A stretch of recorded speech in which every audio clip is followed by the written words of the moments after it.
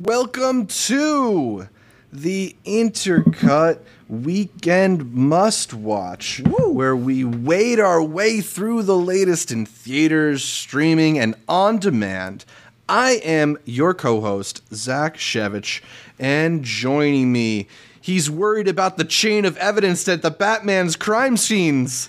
There's no it's way. Arturo Zurita. Look, I was like the Riddler. I read up on everything we needed to. There's no way the man can catch you. If you know your subject, if you know who's chasing you, there's no way they're going to be able to get you. But Zach, we have so much to discuss. We have a movie that's either another superhero movie or is it cinema?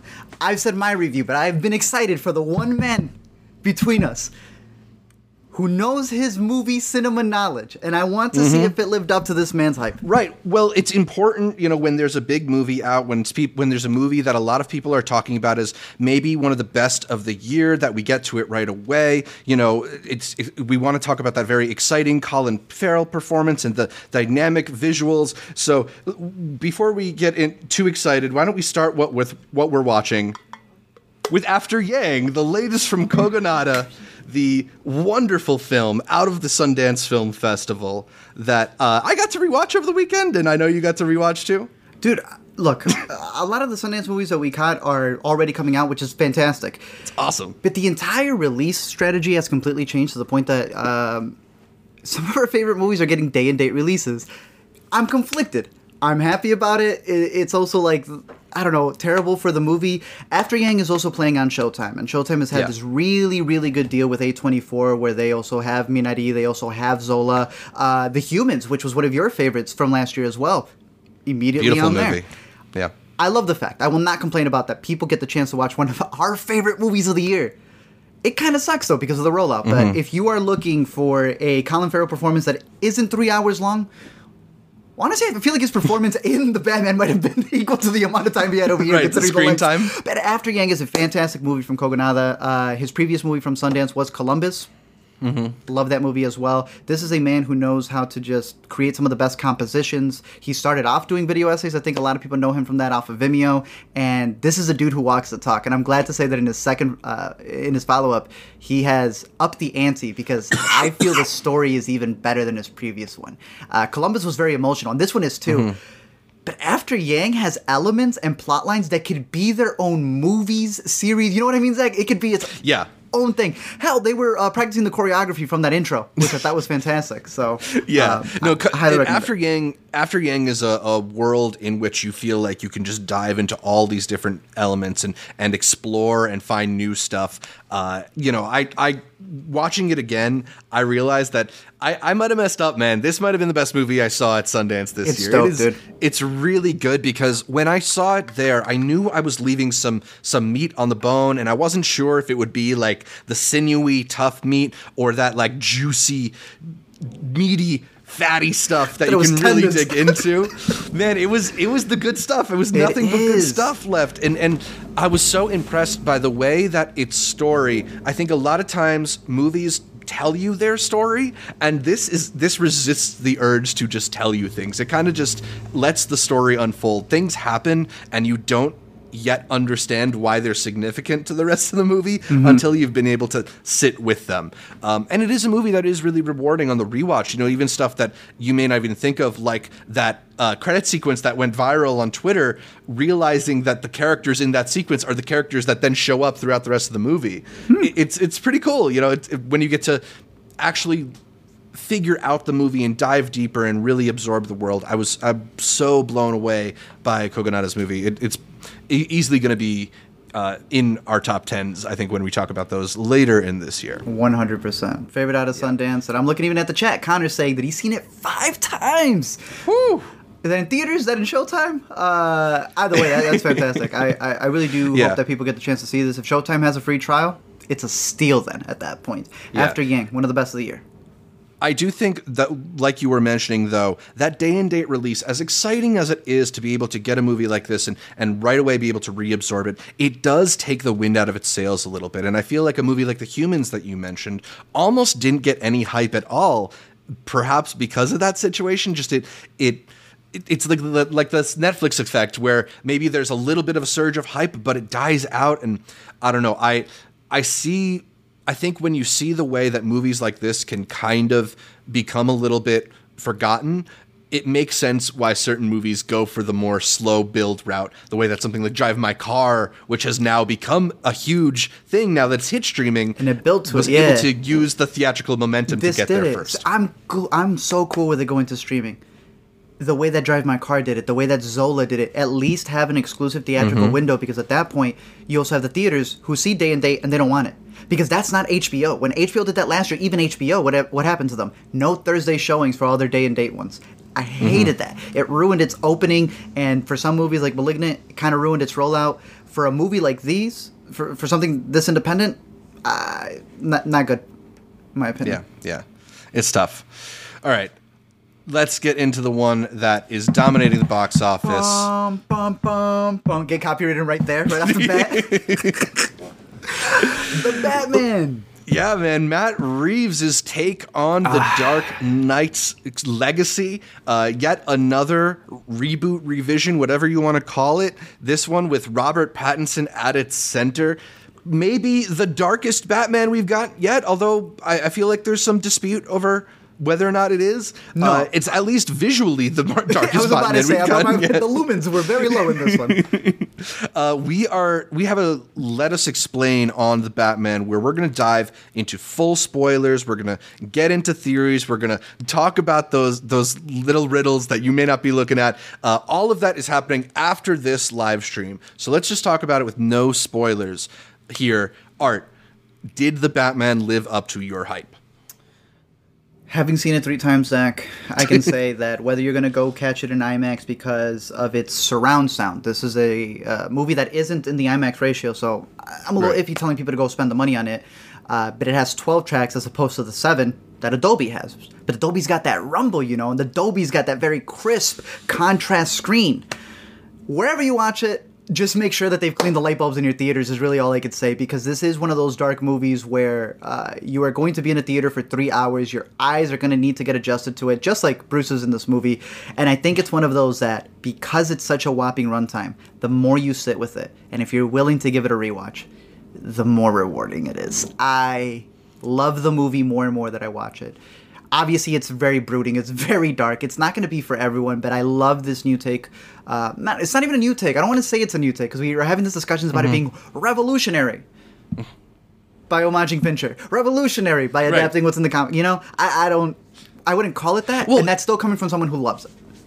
Yeah, I think as far as live action Batman goes, we haven't really gotten one that was quite so much in the detective mold as this one is. We've gotten ones that are maybe a little bit more emphasis on the, flash of the world and the Batcave, and some ones that maybe explore some of the action-y elements and the, I think Nolan was really good at getting you that kind of visceral ground level street view of the of crime fighting. This one I think is kind of interesting in that it really borrows a lot, like you were mentioning, from those 70s detective thrillers. There's really like echoes of Chinatown in here. I actually just watched Bullitt, Steve McQueen's Bullitt, for the first time of the weekend, and I felt like that movie is so similar in tone to the Batman that there has to be some aping going on there. Even when you talk about like that big car chase in the middle is so similar to ones we've gotten in Bullitt, ones we've gotten in like the French Connection in terms of what they're trying to evoke. It's not like a Fast and Furious style car chase. It's almost more emphasized on their lack of control in those moments, which I think is really cool. And it's also, we have a lot of movies that they think homaging is just like copy pasting the exact same scene. I love how Matt Reeves looks at the French Connection and he doesn't copy the exact same chase. What he's looking at is what makes it visceral. It's how they put the camera and mounted it on a car. So then you watch the scene and you realize, why is this so effective? It's because he's mounted the camera onto the vehicle so it feels like you're moving with it.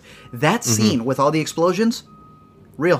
When it comes to that one moment where Batman's going through the tunnel and they're shooting bullets at him, I had no idea. Real muzzle flashes on him. They did so much practical effects in this movie that I think that's why it's able to excel at not just homaging to stuff that have come before it. You had mentioned Chinatown. Someone says in this, that's Gotham, just like that's Chinatown. There's a lot of beautiful parallels that he has to all the movies of old. but he isn't just mimicking them. He's able to find a way to flesh them out and sometimes overlap things that you may know. You know, this is a character who everybody has an idea of, and he's taking advantage of that. Just like he's taking advantage of the Fincher movies he's known you're watching, all the Mafia movies he knows you've seen, and is trying to like combine them together to create what I thought was a very intriguing story that has a lot of layers to it.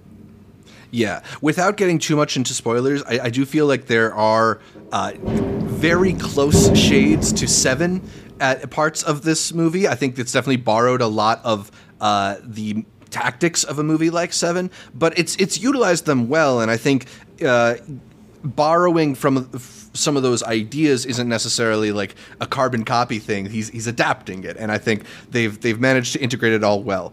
For me, I think a lot of people have been talking about the length as well. I felt like it was pretty solid in terms of keeping my interest and not overstaying its welcome. Like it's maybe a little like in the middle feels a little bit like you're getting chased around, but it actually kind of reminded me of a lot of those crime thrillers where in the middle, when you're going from this suspect back to this suspect, back to this suspect, and you get a little bit lost in the investigation. I felt that way on my first watch. I feel like it'll probably become a little bit more clear to me on a rewatch. But did you felt like it moved? Do you feel like it maybe was a little bit slow, or at least paced a little bit more slowly than some other Batman movies? Hey, I can't speak to people's bladders, man. I can't speak to people having to sit for 3 hours in a movie, especially taking into account trailers, but I do think that for the story that it's telling, hell, there's a lot more that he could have said. There's a prequel book that I would highly recommend for those of you who haven't heard or read about it. It is literally just like a 2-hour read. You can check it out. It's online. I think it adds a lot to the movie that is already there. Having rewatched the movie after listening to the book, it's just throwaway lines that I can guarantee you do not remember any of these lines. But in the book, those lines are fleshed out to be that prequel story, and where you see what that moment was supposed to be. I think that it's a 3-hour movie that you have so many elements to chew on rewatches, but on your first one, it may feel a little slow until you realize everything that's at play. I think everything serves a purpose, and it is perfectly timed because there is a master plan that isn't just happening to Batman, but it's happening to the audience as well. Mm-hmm. That's where I think he knocked it out of the park. Interesting.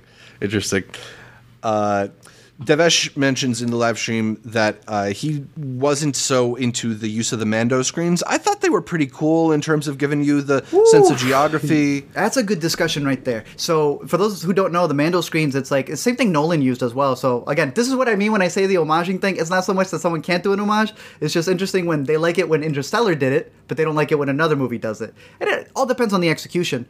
I think it's a very interesting tool, but knowing that Greg Fraser shot this and Dune had sand screens, but I think I will always prefer it being in person. It wasn't bad, though. I think it's a very interesting way to be able to get a shot like this, because how else would you get something where you're trying to recreate all of Gotham? If you're having a CGI scene where you're going to add buildings to a skyline, so you're shooting on the skyline, if you're going to add CGI scenes, then how is it any different than not doing this technique, right? Right. Like, I don't think it necessarily is as good as getting it in real life. But I do think it is a huge step up from the green screen studios that we've been used to. Easily. And when you compare this to like the look of most of the Marvel movies, like there's not really even much of a comparison there. For sure. Another thing that has been debated about online is the whole idea of like, is this a humorless movie? Are there no jokes in it? I remember you came out last week talking about that. You think it's really funny. And like, I think that this is actually like a pretty campy Batman movie. Like short of the Joel Schumacher ones, like maybe the campiest Batman movie. Right? Just the way that Jeffrey Wright's constantly like, hey man, thank Batman you is really kind of funny. The whole, I mean, we have to talk about Colin Farrell here.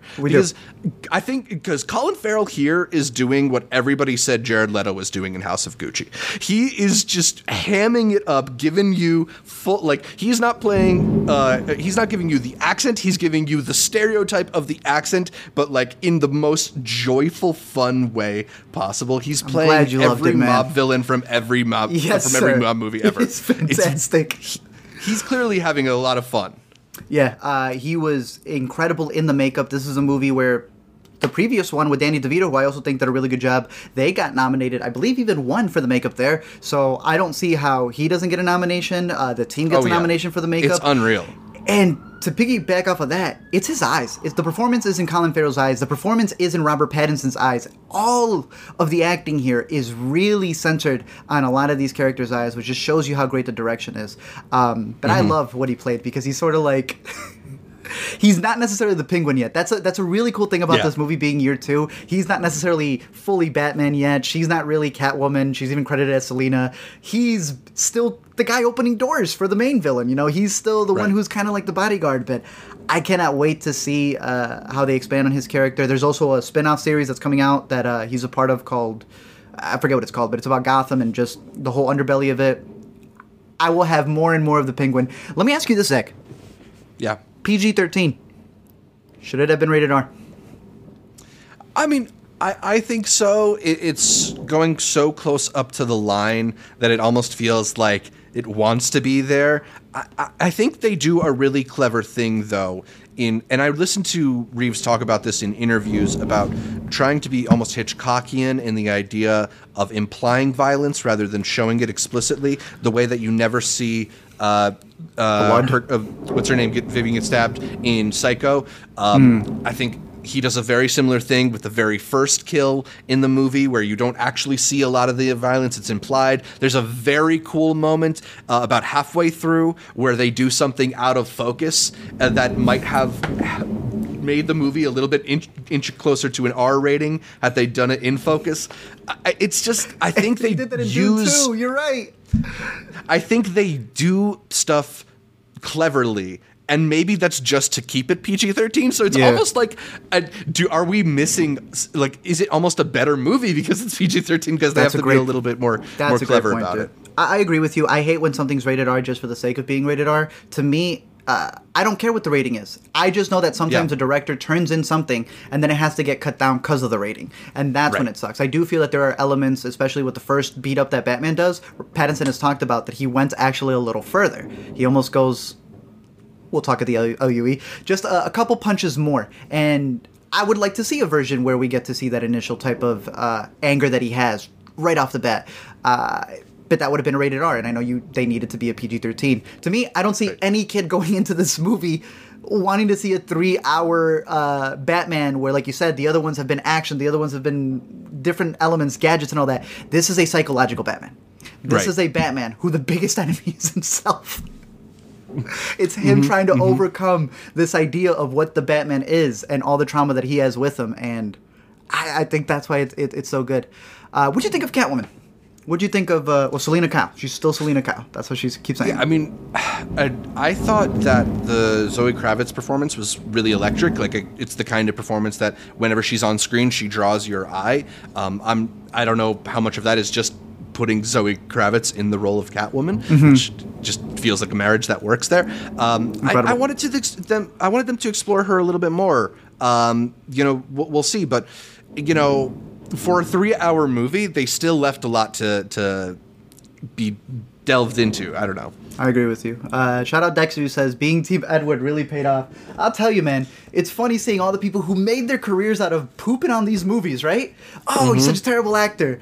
They've forgotten those videos, those articles are still up. Who would have thought that the guy who played a brooding, pale, reclusive vampire would be a good bat? Yeah, I mean, look, we had Kristen Stewart presenting best... I think she presented Best Picture at the Independent Spirits last night, or maybe it was just Best Actress, and got a huge ovation, and she's also Oscar nominated now, and now we got Pattinson in the biggest movie of the year so far, so... That's good. The Twilight fans are eating decade later, even if there are no more of those movies. Joe Blow points out that Zoe was also the voice of Catwoman in Lego Batman. Yeah, I was doing my research going back, and I realized that... I have a bit of that on the Let Me Explain that we're working on. It's hilarious. It's fantastic. Pretty funny. We also got a question about the potential Oscar chances for the Batman next year. I don't know if you thought about that at all. I mean, obviously, it's got the legacy of the Heath Ledger performance, winning supporting actor, and a lot of people think that the whole reason that they expanded the Best Picture field in the first place was because The Dark Knight didn't get into the Best Picture lineup. I agree with you. I think makeup is a lock, actually, for a nomination. I could see cinematography being considered. I don't know if it's a lock the way that a lot of people are talking about it right now, just because it's still really early in the year. There's still a lot of stuff that's on the way. Yes, but I would throw in Greg having gotten one for Dune. He is in there. He knows how to make the entire packet. They are not just dealing with Dune, but they're dealing with his work in The Mandalorian. There's going to be another cinematographer who turns something in, and it's going to be part of his work that he was able to develop with these screens. In this one, the way that they went full anamorphic, which again, IMAX, not that ratio. I felt lied to. It was never going to be that way. They were shooting it like the 70s movies that you're talking about. They wanted it to be the super widescreen, and the lenses that they bought for it, bro. They found these it's not even like 85, they were like 88 millimeter lenses that were like broken. They were like all damaged to get a specific view so that it's bokeh out right towards the ends. You're telling me they're not going to make a package for their campaign and take that all the way? 100%, dude. Like the use of shadows and what they had in here. You saw that Matt Reeves sent out letters to theaters telling them how to adjust their projectors. He's going Nolan with it. Let's go. You got to go Nolan with their Batman movies. I love it. Of course. I could also see Giacchino's score. People are loving that score. And Giacchino, I'm pretty sure, has been nominated in the past. Maybe not that recently, but yeah, I mean, it's a great score. But I think, it's definitely it's probably the front runner right now in terms of the blockbuster movie that has the technical merits to get 8 nominations. I don't really think it has much of a chance in above the line stuff. And performances? But I don't think performances, ultimately, I ultimately think some of them are maybe a little bit smaller than you need for I agree to really be considered in those parts. I don't see how they'd push the campaign unless if it was like a twofer between Penguin along with his makeup type thing, and they end up taking advantage of seeing those two continuously pop up. But if it was anybody, it'd have to be Riddler or Penguin. But considering all the performances we still have, they're going to come out probably not. And then one last thing before we move on to the next movie. AMC introduced an interesting wrinkle that I think people who have been following the theater industry have been expecting to happen for some time, in that they're doing variable pricing for the first 8 days of the Batman's release, which means an additional $1.50 upcharge for tickets for the Batman in those first 8 days. A lot of people have been talking about it. I think it was inevitable, and I think a lot of people were also hoping, if we were going to get variable pricing, maybe make the indie movie tickets cheaper. But I always felt that was a little bit delusional, because then you're just making the margins for indie movies even smaller than they already are. It's so dumb. People are going to pay $50 for Batman tickets opening night if they really want to see the Batman. I mean, look at eBay. You can buy tickets, the whole thing with Spider-Man, how people were selling tickets on eBay for that. There is a demand that is greater than the cost of the ticket, and they're taking advantage of it. Yeah, exactly. Theaters know they will still get their business from those movies if they upcharge in the first 8 days. People will still see them. So, it's wrong. Look, if I run a movie theater, I think it's smart, but it sucks from the consumer basis, especially at a time where it feels like theaters are desperate to get people to come back out to the movies, and this is yet one more impediment from it happening. It's going to hurt them in the long run. They say that this might be on HBO late April. I doubt that, but we are seeing these turn around immediately. So I think people will wait for streaming on many cases. Unless it's going to be a superhero. Hey, how many superhero movies you got, Zach? Because the studios have them, but the theaters don't, right? So it would be really dumb to do it on that, and then Independence Day 3 or whatever the next blockbuster is comes out, and people go, yeah, I would have paid it for Batman, but I'm not paying it for whatever this other one is. That's where it's going to hurt them. That's the thing, too. And then it's oh, well, maybe we could get them to pay $25 for Independence Day or $40 for the Batman, but then, then it becomes so complicated that I think you drive people away too. Part of what's dependable about going to the movies is how much it generally costs. What happens to box office then? How are you even varying it? So now a Nope, is Nope going to get that priced, or Nope doesn't get that because it's not really a franchise? So if Nope crosses 100 mil, that's not going to be the same 100 mil that Marvel's going to get? Do you understand what I mean? Now they're different price. That's not fair for the top 10s or any of that. It's lame. Yeah. It'll be interesting to see because this is stuff that we've been talking about for a while. I remember back in 2012, Spielberg was talking about this as the way of the future, that people will probably only go to the movie theaters like a couple times per year, and it'll be a big event like it's going to see a show on Broadway or something. And I don't think that future is unrealistic. And this is, 3D? It's a baby step towards Yeah. it, but it is a step. At least with 3D and IMAX and Dolby, yes, that's to get more, but at least they're offering something. This is like the exact same movie you could have seen last week, but for the first 8 days. That's lame to me. Offer something else. Come on. Yeah. An NFT. All right, if that wasn't enough Batman talk for you, stick with us. We'll be back with a dive into More the in spoilers depth. just after this. But let's talk a little bit about Fresh, which finally dropped on Hulu over the weekend. I saw a bunch of the Intercuties logging Fresh on their Letterboxd and talking about it in the Discord. So make sure you head to the link down below to join us on Discord and talk about the latest films that you're watching. I didn't rewatch Fresh. Did you get a chance to, or not really? Not yet. Yeah, I'm curious too, though. I saw some people really enjoy it. I saw some people really not enjoying it too. So interesting that this movie is as divisive as it is. Daisy Edgar Jones got a funny joke in at the Independent Spirit Awards. That's like a slight spoiler for the movie, so I won't say it here. But yeah, cool that one is finally available on Hulu for people who didn't get to watch it. But I think that's just about all we've been watching. It's been not too much light. People are clearing out for the Batman right now. Even next week, I don't think we'll have much because Disney's decided that Pixar is no longer a theatrical strategy that they want to go with. So Turning Red will be on Disney Plus. So that's yet another week for the Batman to continue doing its thing. Yeah, well, let's get into some of the movies that are coming in the new to see, because there are some options out there, including Lingui, The Sacred Bonds is hitting Mubi on March 8th. A lot of people have said that they really enjoyed this one. I've seen some good reviews of it. I think it was Chad's entry into the Oscars this year, although it didn't get nominated. So I'm curious about catching. Yeah, so I'm definitely curious to catch up with that one.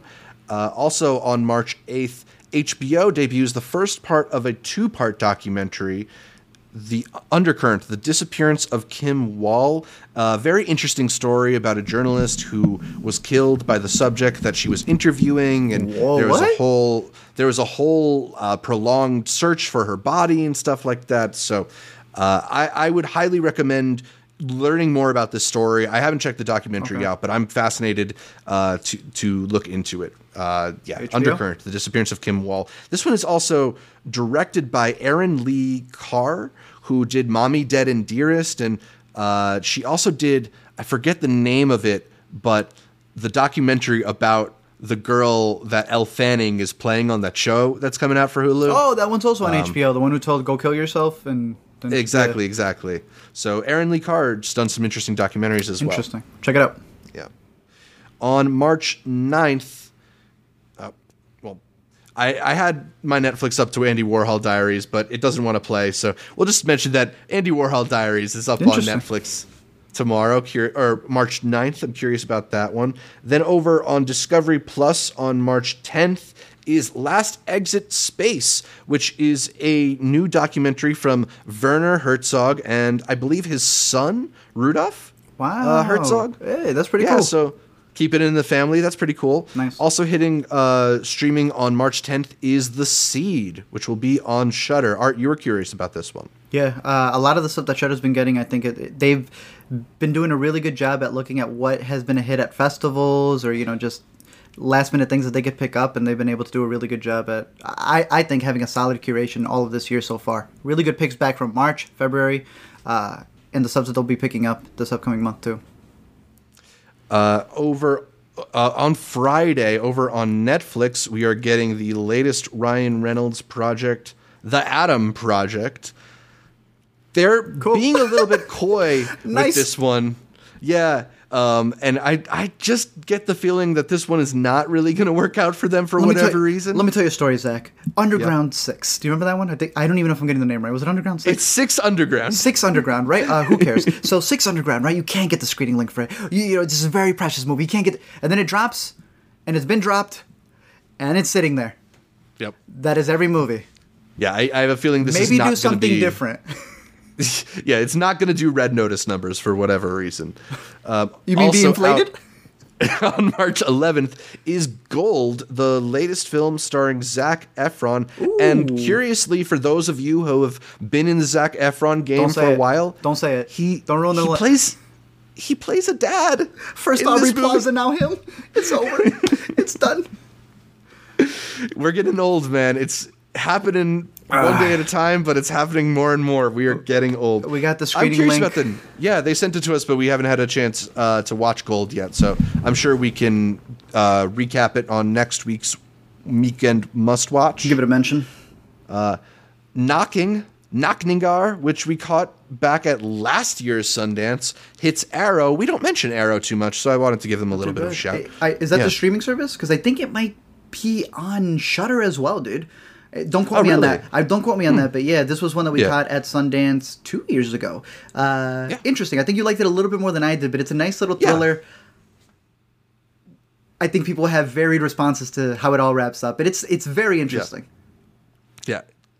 Then Off Season comes out, similar. I believe, on in theaters, VOD, and digital. This is one that we caught at what was South it? By. Was it South Fantastic? By 2021. Yeah, South by. Yeah, I didn't really like this one. What did you think about Off Season? Another one where I think it's fascinating to have this story of a woman who's going back to this island, and the moment they get to the island, they can't get off of it. It's shut down, and there's this weird past that she has to deal with, and it's very intriguing. You even got Joe Swanberg, the master of mumblecore himself, saying very precise lines in this one, but it teeters by the end of it, even though I find it to be a very fascinating premise. If it's hitting Shudder, it's worth checking out. But I definitely wouldn't give it anything above a Renta, even though it's a very intriguing premise. Yeah, an intriguing premise, but I like you, I feel like it kind of didn't really build to anything. So yeah, maybe on a rewatch I pick up on something, but it's okay. It's okay. It's a skip it from me. Then probably the most exciting new release of the weekend is Pixar's Turning Red. Yes, I have seen it. You told me it was good. Talk about it. Hey, check it out. I'm gonna do my live Letterboxd rating. Ready? Let's go 2.5. Let's go 3. Let's go 3.5. I'll leave it at 3.5. It's a really solid new entry from Pixar. It's a really solid new entry from Pixar. And I say this also as somebody who wasn't the biggest fan of Luca and wasn't the biggest fan of Onward and even wasn't the hugest fan of Encanto. This is probably my favorite Pixar in a couple years, maybe since Coco or something. It's a really solid story with a lot of really exciting kind of visual elements to it, where it brings in some cultural elements to kind of vary up the art styles too. I think it's very sweet. I think it's also not a movie that's too focused on being a metaphor, right? It's not like a Inside Out where it's all about telling you this like grand metaphor. It's very much just like an adventure featuring cute characters and a fun story that kids can relate to. I also like that it's a kids movie that's kind of like girls can be horny too. That's pretty cool. So I give my thumbs up to Turning Red. I'm curious to see what you think about it when you watch it. I might even up my rating to 4 stars when I get to rewatch it. Yeah, that's the unfortunate thing. I think this would do gangbusters in theaters, especially like what else are kids seeing right now? Like little kids aren't going out to see the Batman, right? I hope not. So Uncharted? This is better than Uncharted, man. This is so much better than Uncharted. They're just giving up box office by dumping this on Disney Plus. It's a shame. It's playing in one theater in New York and one theater in LA. That's lame. That sucks. That pisses me off. Next, Zach. Next. Tyson's Run is coming out in theaters. I have heard nothing about Tyson's Run, but it is a wide release this weekend. Interesting. I don't know. I know nothing of it either, but it's an interesting name. I'll try to check it out. And then Ultrasound, which is a film that I did not catch at last year's Tribeca Film Festival. Got kind of okay reviews, but it stars a couple people that I like in Vincent Kartheiser, who was in L.A. Noire and Mad Men, and then Tunde Adebimpe, who is the former lead of TV on the Radio. Also a good actor. So I'm curious about checking out Ultrasound. But not a whole lot of options out there, man, this weekend. Yeah. It's basically just go see the Batman or tick something off of your watch list. Yeah, so for the most part, on mine, obviously my recommendation is the Batman. Go see it in the brightest theater you possibly can. And if you've already seen it, I would say go back to its influences. Go watch the movies Zach had mentioned, from French Connection to Bullet. A lot of these are streaming. Go catch Dirty Harry, which is clearly an influence for this new Batman. Yeah, if you watch haven't seen Seven, if you haven't seen Fincher, Zodiac. all of them. Man, we have a whole collection here that I could mention. There's a bunch of good Fincher stuff. bracket. Literally. So instead, I'm going to give my pick of the week to something a little bit different. I had a play review not too long ago at the Steppenwolf, and the Steppenwolf is now showing a new little play called King James. This just premiered, I would say, this past weekend, so we had the opportunity to go see it at its opening, and it stars, let me pull it up here. It is a story of two practically best friends, Matt and Sean, who end up coming together because of their love for Cleveland. In particular, it takes place right when the one and only King James has graduated. He graduated high school, right? I think he graduated and then goes straight to league. I'm trying to find right here. It stars Glenn Davis and Chris Perfetti. Do you know who Chris Perfetti is? I don't know Chris Perfetti. The Abbott Elementary, the teacher, the white dude who's always just like, I think we're friends, but we're work friends. Maybe we're not. He's in it. And he plays exactly that live on stage. So it's two Hilarious. people, you know, they end up becoming friends because of their connection with this, because one of them has season tickets, one of them's trying to buy off of it. And I really loved how it jumps forward in time. So it's their friendship and King James's, I guess, road to fame in 4 parts.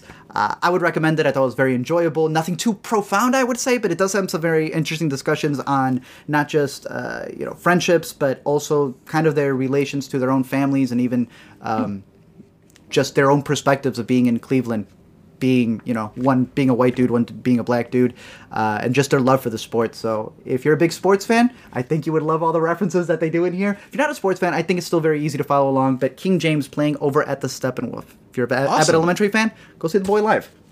Yeah. Martha Plimpton is a part of the cast for Steppenwolf. So whatever the next show is, expect a Martha Plimpton Steppenwolf review, man. That was the one thing that freaked me out. I was like, oh man, I gotta go see this. And they got John Malkovich. So come winter, man, I'm not reviewing movies, I'm reviewing plays.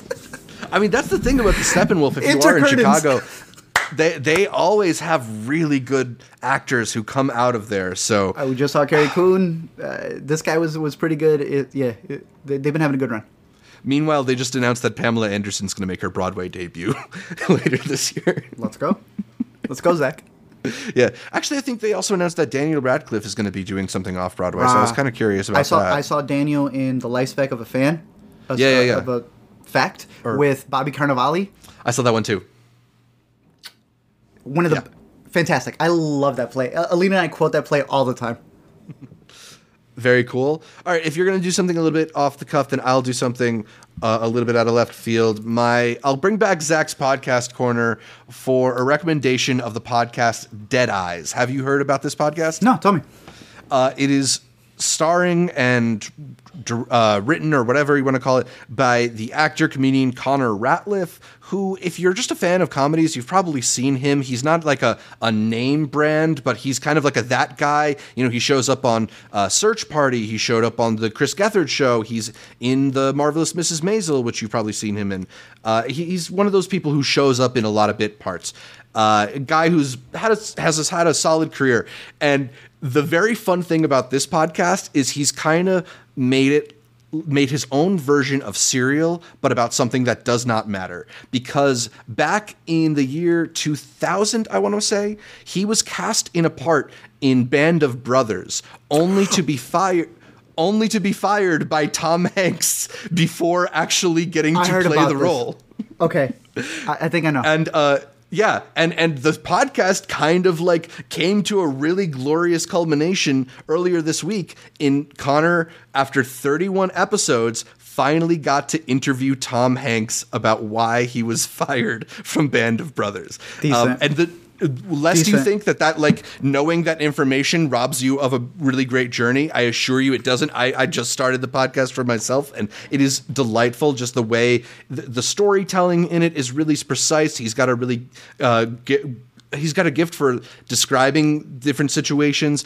He also brings on a lot of really funny people in just the first couple of episodes. You hear from Zach Woods. You hear from John Hamm. You hear from Adam Conover. There's a whole bunch of really interesting comedians who pop up on the show. So I would highly recommend it. Great way to spend some time. And it's also cool because it's this mystery about something that did not hurt anybody, right? It's just like a silly little mystery that he's trying to unpack. I'll have to check it out. I got a road trip coming up down to Texas, so exactly, there we got some time to kill. Zach always pulling in right before I'm about to hit 17 hours on the road. With decent picks, I think you have one last pick, one last review. See, the Bat Calzones, for whatever reason, Zach, end at 8. Explain that to me. Why a Bat Calzone? Stop selling at 8 when you fight crime at night. If anything, it should be an all-night item, right? Exclusively. You shouldn't be getting it until the sun goes down. But Zach, you got something a little different. You went way back. We talking about 70s references. You went back to the 70s. Essentially, if that's what you want to call it, there was a promo campaign for Licorice Pizza, which is now available to buy on iTunes. No free promo, I guess, but maybe a little free promo, in which in cities in New York and in LA, there were shops selling licorice pizzas, which isn't really what they were selling. Like, nobody's putting some Twizzlers on a pizza and selling it to you. But they did a spicy pepperoni pizza.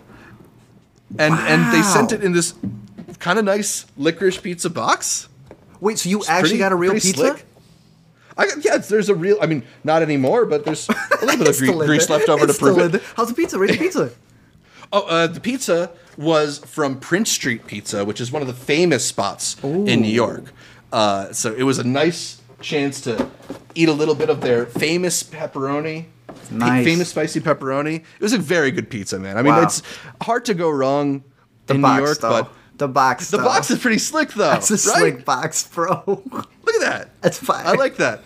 So that'll be living on my set for a little bit. If you're listening, maybe tune into a live stream to see some more Paul Thomas Anderson memorabilia in my background. Put a little vinyl in, though. Get the actual licorice pizza. Right. I'm just wondering, how long that box is going to be okay for with that grease in it. Maybe I have to slice off the top or something. I don't really know. It'll live on. The very interesting picks for the week, Zach, that we got. Yeah. I mean, there's also, After Yang is available for most people. Obviously, The Batman, definitely turning red once that's out. And we'll be back next week with some more stuff, because at least we'll have watched maybe Gold, maybe Ultrasound, maybe a couple others. I don't know. We'll have a good bunch. And then first recap for all the South by stuff that we'll be seeing this upcoming weekend. So, yeah. And there's also stuff to be prepared for. I see Pink Sweets in the live stream mentioning that she's been rewatching Barry and Atlanta to prepare for them coming back. They're both back on April 24th. Mm-hmm. That's a packed day. That's a good day. April's going to be really packed. I've been seeing that. We have a couple of good blockbusters rounding off the month, but April seems like it's going to come in full on, and then the theatrical releases from May are going to be crazy, which is why I want to answer just one or two questions here before we wrap it. And Oki had said, what are your thoughts on the Batman being released in early March? They also have a Catwoman question for you about a prequel, but... I got that too. Yeah, in terms of the date release, to me it's always been I felt the summers back in the day used to begin the movie blockbuster season right at Memorial Day weekend. That was the start of it. And then, one studio decided, May 11th. Okay, then someone's got to do May. Then they did it to April. And I felt like starting at BVS, which also had a March release, DC just decided to not mess around with Disney, Fox, and, they're all one now. They went straight for the March release. And since then, they've been comfortable with it. And it just shows you how extended we've made the summer season. Because, how would you not consider Batman the beginning of blockbusters in 2022? Yeah, I mean, I think that certain movies, particularly superhero movies, are they're immune to when time in the calendar you release them. You look at Spider-Man, which was released in the middle of the winter at the height of a wave of COVID and just broke every box office record imaginable, right? Like there's just a hunger for these movies at any time in the release calendar. So I'm actually a little bit thankful that they would put this not in the middle of a whole bunch of other stuff where you feel like you're scrambling just to keep up. Yeah. Like it's a nice introduction into the summer movie season before things get really hectic. And that's why it's there. They had no choice. Yeah, exactly. Like you want to leave a little bit of space, and like clearly like everybody else cleared out the schedule because they didn't want to mess with Batman. But it ends up being, my only issue with it is that when releases like this crowd the movie theaters and kick other things off of their screens. I don't know if you saw the news that Cyrano is now going to be going to VOD 11 days after it was released in theaters. And it's stuff like that where it's tough to see some of these movies that Cyrano I would like to see on the big screen. They did that to themselves, bro. They could have released that at any point in time. Like, I'm supposed to be Woe Is Me to the final movie that had an Oscars run that's not even out, bro. Drive My Car on HBO Max with a full theatrical release. They could have done it off of Janus Films. I don't know. I'm not gonna start this with Cyrano. I like Cyrano. I'm excited for people to actually catch Cyrano. They were also wrong for the way they released that. Yeah, true. And that's what happens when you, I guess, get too close to a big blockbuster like that, is you threaten your longevity. Yeah, they're going to cut one movie. It's going to be Cyrano. Yep. Banoki mentioned also about wanting, how I mentioned that I wanted to spend more time with Catwoman. How would I feel about a spin-off with Selina before she meets up? I think that'd be interesting. I think that's kind of a strategy of HBO and HBO Max and Warner in general now is, you had Suicide Squad, and then they had their spin-off with Peacemaker. You had Dune, and they're getting spin-off TV show. We already have the Gotham TV show in the works. Like, they're trying to expand these universes as much as possible. And if they're going to pour money into something, they want to diversify it and make sure there's a lot of things out there. I guess I'm curious whether or not Zoe Kravitz would be interested. I think, although she did that Hulu show, so I guess she could do some TV. I would be into it. I think it's not something I'm like begging for, but sure, why not? Is it something that you want? Which of the characters would you most want to see Penguin get their own spin-off show? Penguin, and that's it, but I would say Zero because I don't want it running thin. We had really good. It's very concentrated. The more and more you're going to thin it out. All right, so should we wrap it up there and be back in less than half an hour for our Batman spoilers live stream? Full spoilers. All right, so thanks for those of you who have been hanging out with us. As a reminder, you can catch more from me by following me on Twitter, Instagram, or Letterboxd at Zshevich, ZSHEVICH. All right, where can people find more from you? You can find me over at LME Explain, probably logging the Batman one more time, and you can find me over on Twitter talking about the Batman a little bit more, or every week here on the Intercut Podcast, where in 30 minutes, we're going to be talking about the Batman even more. Yes, you can listen to every episode of the Intercut Podcast on iTunes, SoundCloud, Spotify, or your favorite podcatcher. I like Overcast, and then make sure you're subscribed not just to the audio feed, but to the video feed as well on our YouTube channel, youtube.com/IntercutPod, where you can catch our bright smiling faces as we break down the latest in entertainment. Find new weekend must-watch live streams every Monday on our YouTube channel at 3 p.m. Eastern, and then find more content coming throughout the weeks as we give you all sorts of new installments and thoughts and reviews and brackets and all sorts of goodies coming. Please leave us a comment, like the videos, consider heading over to iTunes to give us that much requested 5-star review, and shout out to our listeners in Greece who put us way up on the TV and film podcast charts out there. We were top 10 for a minute this week. In Greece? Yeah, I mean, shout man, out we gotta Malta. take a trip out to Mykonos or something. Go check out the sites in Athens. We love y'all in Greece. Oh, I'm going to go visit Greek Islands tonight in honor of y'all. Appreciate that. We're going to have a gyro. And then, make sure to follow us on Facebook, Instagram, Twitter. All those pages are at IntercutPod to get updates throughout the week from me, from Art, from all the guests we feature here on Intercut. You can also support the show on patreon.com/IntercutPod for as little as $1 a month, where you'll get access to episode outlines early, as well as our monthly Google meeting hangouts. We'll probably do that one a little bit later in the month, so we can do it maybe like right before or right after the Oscars. Maybe the Intercuties can let us know whether should we do an Oscars preview or the Oscars recap hangout. Nah, that's gonna give us a lot to talk about. The we recap? do it the day before, and then everyone has stuff to say the day. No, that's a good one. Yeah. So keep tuned out for that. Thanks again for tuning in, and until next time, El versus La. You hablas español? Of Dawn of Justice.